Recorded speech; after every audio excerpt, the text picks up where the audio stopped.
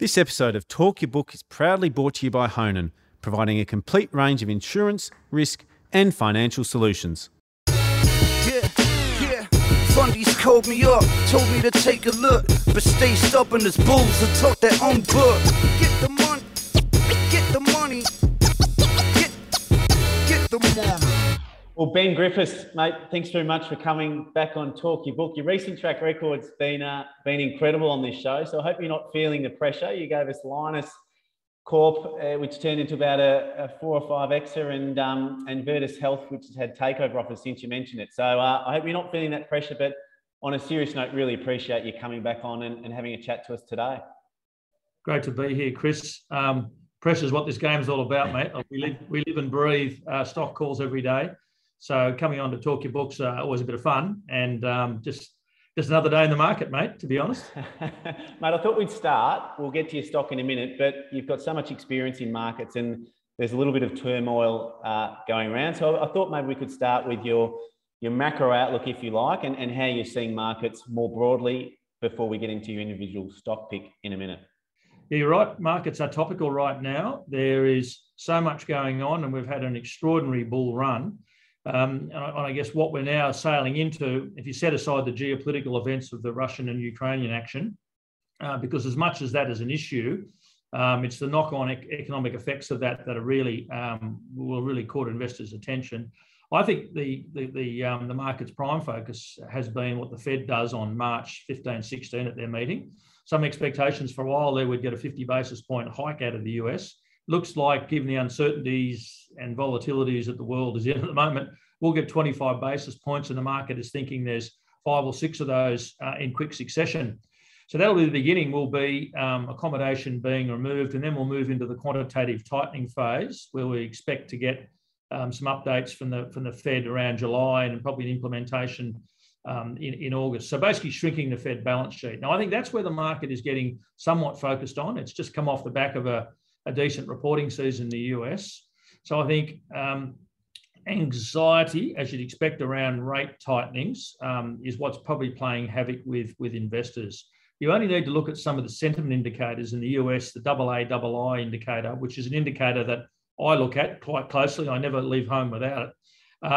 The bullish print on that is now down to about 20% of respondents to this survey are now bullish. That's a very, very low level. And traditionally, when that confidence or that investor sentiment survey gets down below 20%, there's almost certainly a rally in stocks coming. So I like the positioning of sentiment, which is too negative right now. The reporting season was just fine, actually, the other day.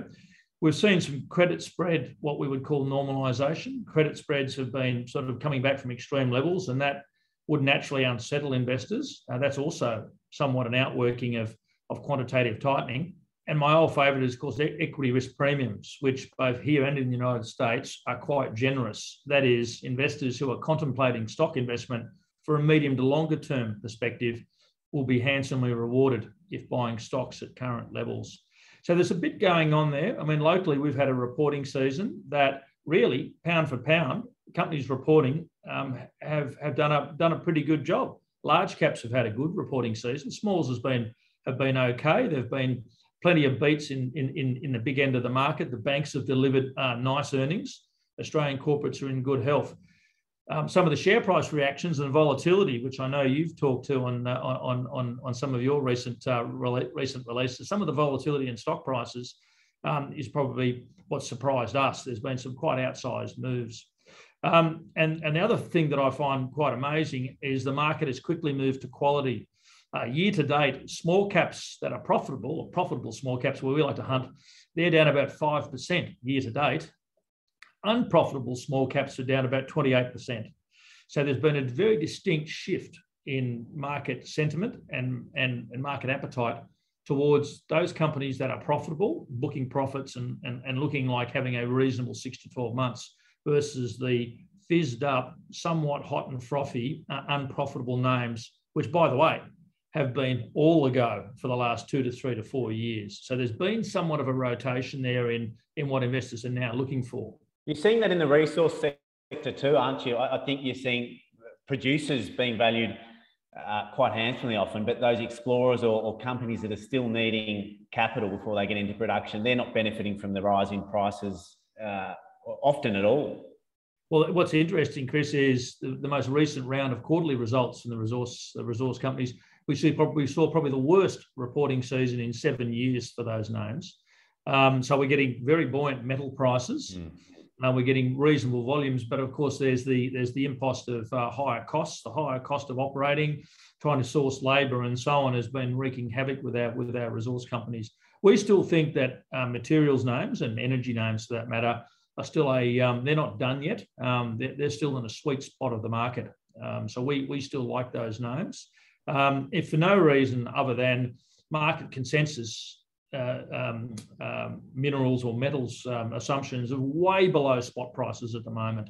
So most of our producers come some form of upgrade, earnings upgrade, whether we like it or not. It's just the market has been far too conservative and spot prices have gotten away far too quickly and have gone a lot further than I think even the most bullish analysts might have expected. So there's plenty of juice in the tank for resource names, which is a part of the market that we're active in at the moment.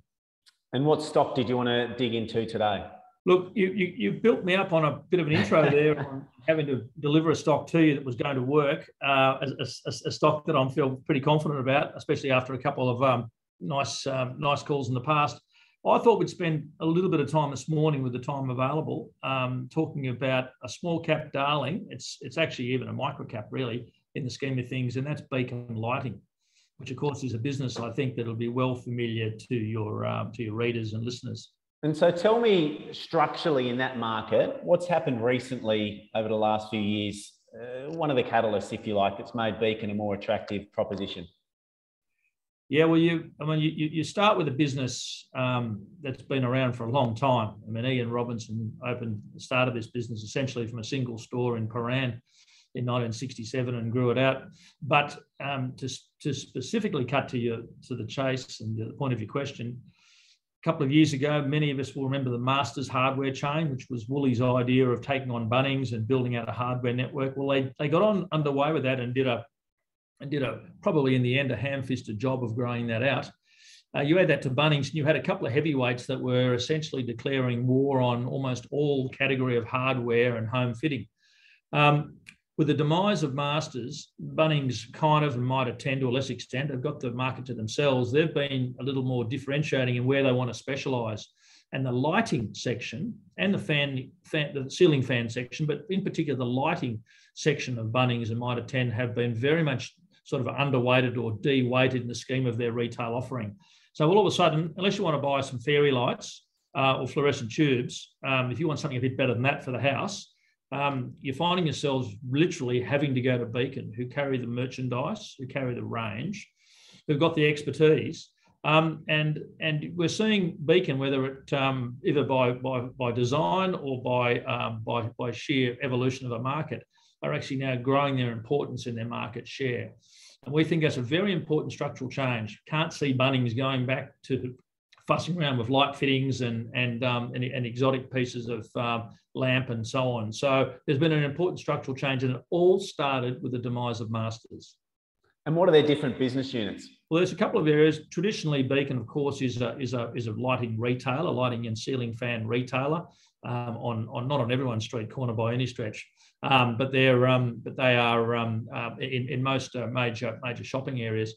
118 stores in total across Australia, both metropolitan and a regional setting. Worth noting that they said they'd be able to grow out to about 171 stores on what they know today, but having a closer look at the regional footprint, I think they've decided that number probably is closer to 185 without putting too much science into it. So they've got a growing network, but it's essentially a lighting and ceiling fan supplier, brand management business, vertically integrated. They're all their own, more or less their own brands. So they book a full vertical margin on every light sale. They've done a great job of managing the business and allocating capital. They've announced a terrific result. So that's the Australian retail business, which has been the engine room. But along comes, I guess, as markets evolve, opportunities develop, and there's two important parts to the Beacon story. that are evolving fairly quickly. The first is the trade opportunity, where a typical Beacon store might be approaching 20% of its turnover is given over to trade. It's looking like they're going to devote greater resourcing to the trade market. Good Beacon stores can do up to 40% of their turnover as a trade business, and that'll involve a trade counter, opening a bit earlier and servicing the trade. They've recruited a new general manager who used to work at Clipsal, who of course is the electrical supplies business. And he's come on board to actually smarten them up and get serious. And essentially Beacon are aiming to do what Reece does. They're going to go behind the wall and provide a lot of the electrical componentry, other than lights and bulbs and fans, that you would get from a wholesaler. So they're going into that part of the market. And it appears to me on my research that that's been quite well received. About 48,000 trade members now are making their way to Beacon stores. So there's an enormous opportunity to grab more of the Sparky's dollar, if you will. So that's the trade opportunity, and that could be quite substantial, we think, over time. And then the other section, important, which we think will emerge before too long, will be probably the second biggest part of Beacon, and that is their international opportunity. They're no strangers to international business. They have, they've been, Ian has had a couple of goes at doing something internationally for a while now, but they've landed on a formula. And in the most recent results we saw, we had international contribution up about 65%. So essentially their efforts internationally have been ceiling fans into Hong Kong and then into China and into Europe out of Hong Kong. But they've now got themselves a beachhead in the United States. And they've got a B2C site in the United States as well, where they're marketing and pushing their ceiling fan products. And shortly, we think they'll introduce their lighting products. Now, the turn on for that, very simply, is the United States market is massively fragmented, hugely so. The total market for ceiling fans is about $2 billion in the US. Yeah, that's worth having. But the real opportunity is the lighting market. The United States lighting market is estimated to be worth about $42 billion per annum. There's 14,000 lighting stores scattered across the United States. So it's very fragmented, mum and pop type operations. There's only one chain that looks like a bit like a Beacon, and it's called Lamps Plus. It's got 39 stores across the United States. So there's an enormous opportunity for them to get the B2C right, to work up the ceiling fan proposition, and then to actually push out into the broader lighting market. And I think just as Beacon have enjoyed here, it's that trend to premiumisation. It's taking a standard light fitting and actually giving people something that's a bit more designer friendly, a bit more aesthetic. They're going to sort of premiumise how lights and lamps and fittings are done in the United States. Do they expect consumer taste is going to be the same in the United States as Australia, or will they have to manufacture a different, unique light for that market? Yeah, that's a good question, and that'll be something that I'm only a fund manager, Chris. I'm no marketer, but I would be stunned if they weren't doing market research on what will work and what won't work over there. So they'll do their various testings of products in the United States that might just start with the acquisition of a small chain. They might end up doing and buying one or two stores and actually getting a feel themselves for what the consumer, how he thinks and what he or she thinks. So we'll see what comes of it. But international, it's already a substantial performing business with enormous opportunity. And they're going about the process of licensing the Beacon name in the US state by state. And the early indications are that they're approaching it in the business-like way you'd expect Ian and Glenn to do. I thought the online numbers read well from their results yesterday. Were you impressed with that? And do you think that can continue to grow from here? Or do you see the bricks and mortar being more important, or both those things continuing to work in tandem in the future? Yeah, I think I saw the number, Chris. It might have been 15% of retail sales were online. That's quite a healthy number, given lighting sort of feels the sort of category where you go down with your partner and you actually go to the light shop and you actually want to see it on and have a look at it. So I never really thought that lighting would lend itself to an online medium, but it does. And under a click and collect basis, it seems to be going well. So I think the technical nature of lighting it kind of does require a showroom of sorts, and I think that's what your standard store provides. It provides product, obviously, but it provides that sort of showroom feeling. So I think they'll pursue both, and I think to date they've shown that they can do both quite well. And I mean, these guys are never going to be innovators, but you don't need to be an innovator as long as you are providing a retail model that services customers, that has pricing power, that delivers good merchandising outcomes. I think that's going to be enough. We've seen it so far, and I'm backing these guys to get it right. I'm interested to get your view on, say, how the housing cycle will affect Beacon. I could see the school of thought where interest rates look like they're going to rise, and that'll potentially soften house price growth. And some could take the view that will be a headwind for Beacon. But there's also that term you already used, was the premiumisation of people's houses, and where someone's house is not only just their house, it's also their office, because they're working from home 2, 3 days or 5 days a week. They're spending more time in their home because they might be going out to restaurants less. Do you think that change around the home is secular and going to be lasting longer than even after the COVID days finish? Or how's your view in how the housing market can and will affect Beacon? Well, there's no doubt that the success of this business is related to domestic spending and confidence around the home. I suppose Australians have got pretty good at looking at median house prices and auction clearance rates.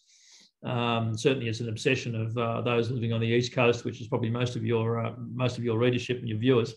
But I'd be kidding myself if I said that these guys are immune, that Beacon will be immune to the housing cycle.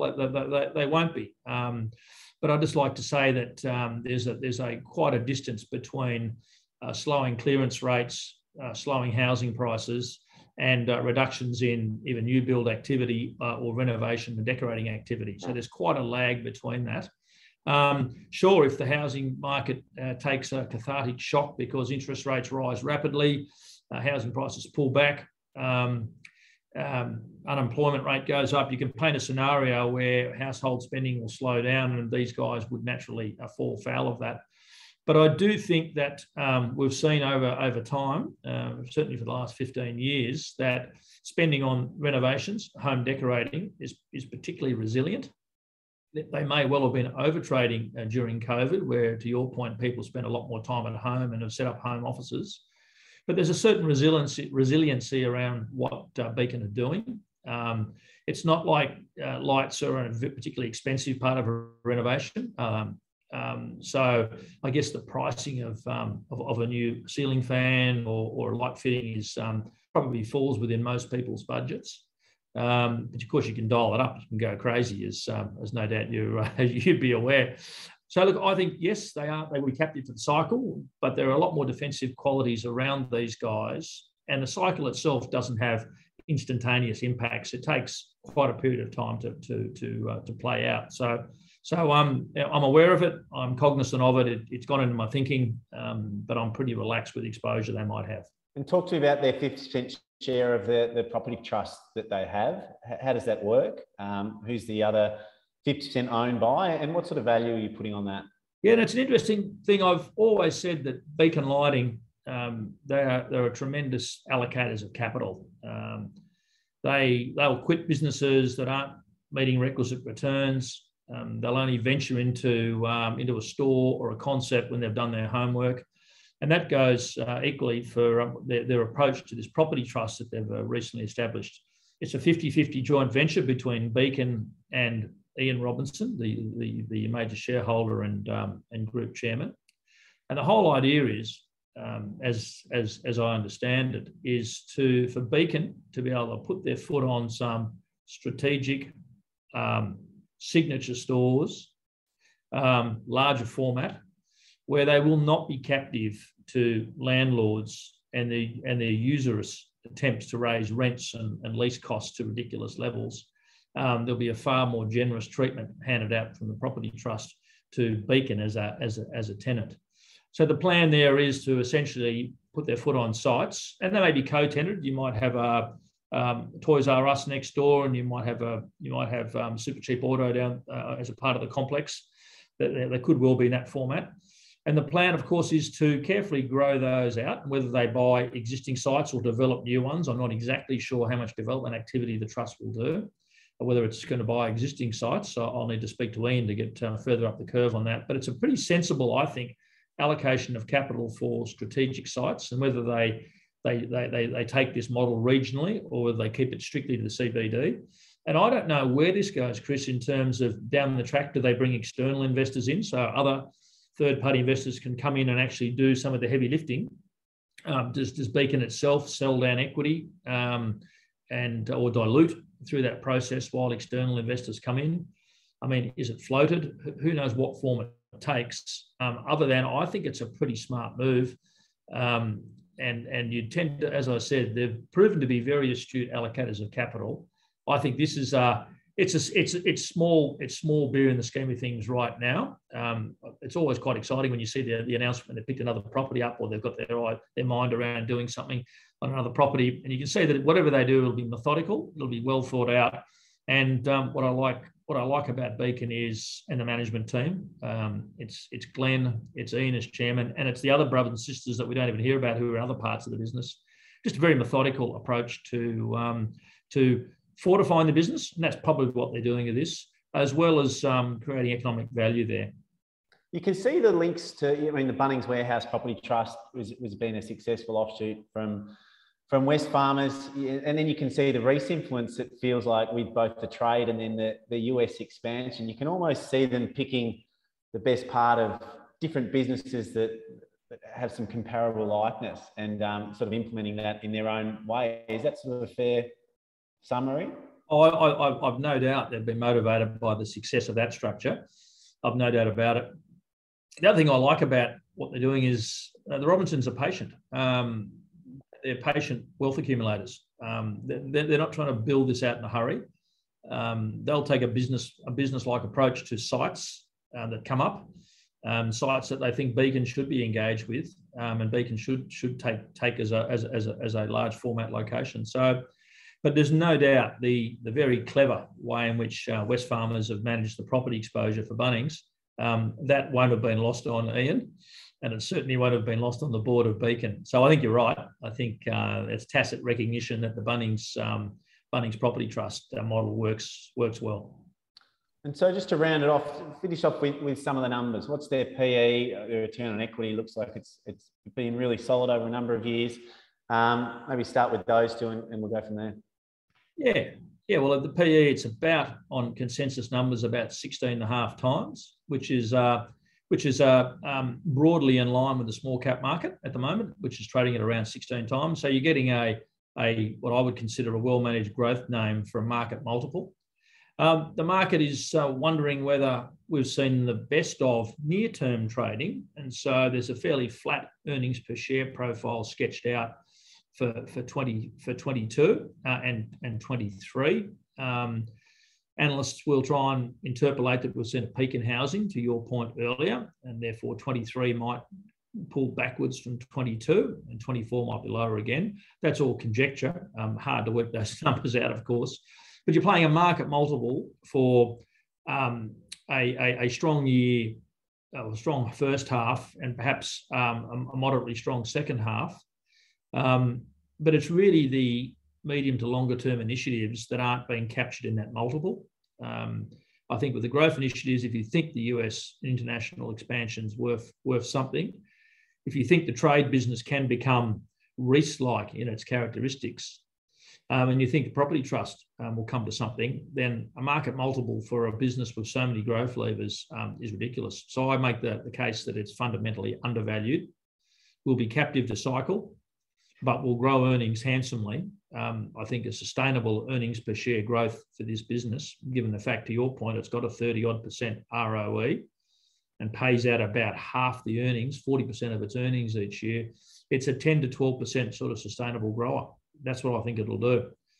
And that's before we really fizz up what's going on in the US and an international business. So I just think investors are getting it cheap. Don't worry about where the stock prices come from. It's had a reasonable rise. Look at the multiple that you're being asked to pay, and you're just being asked to pay market for real earnings.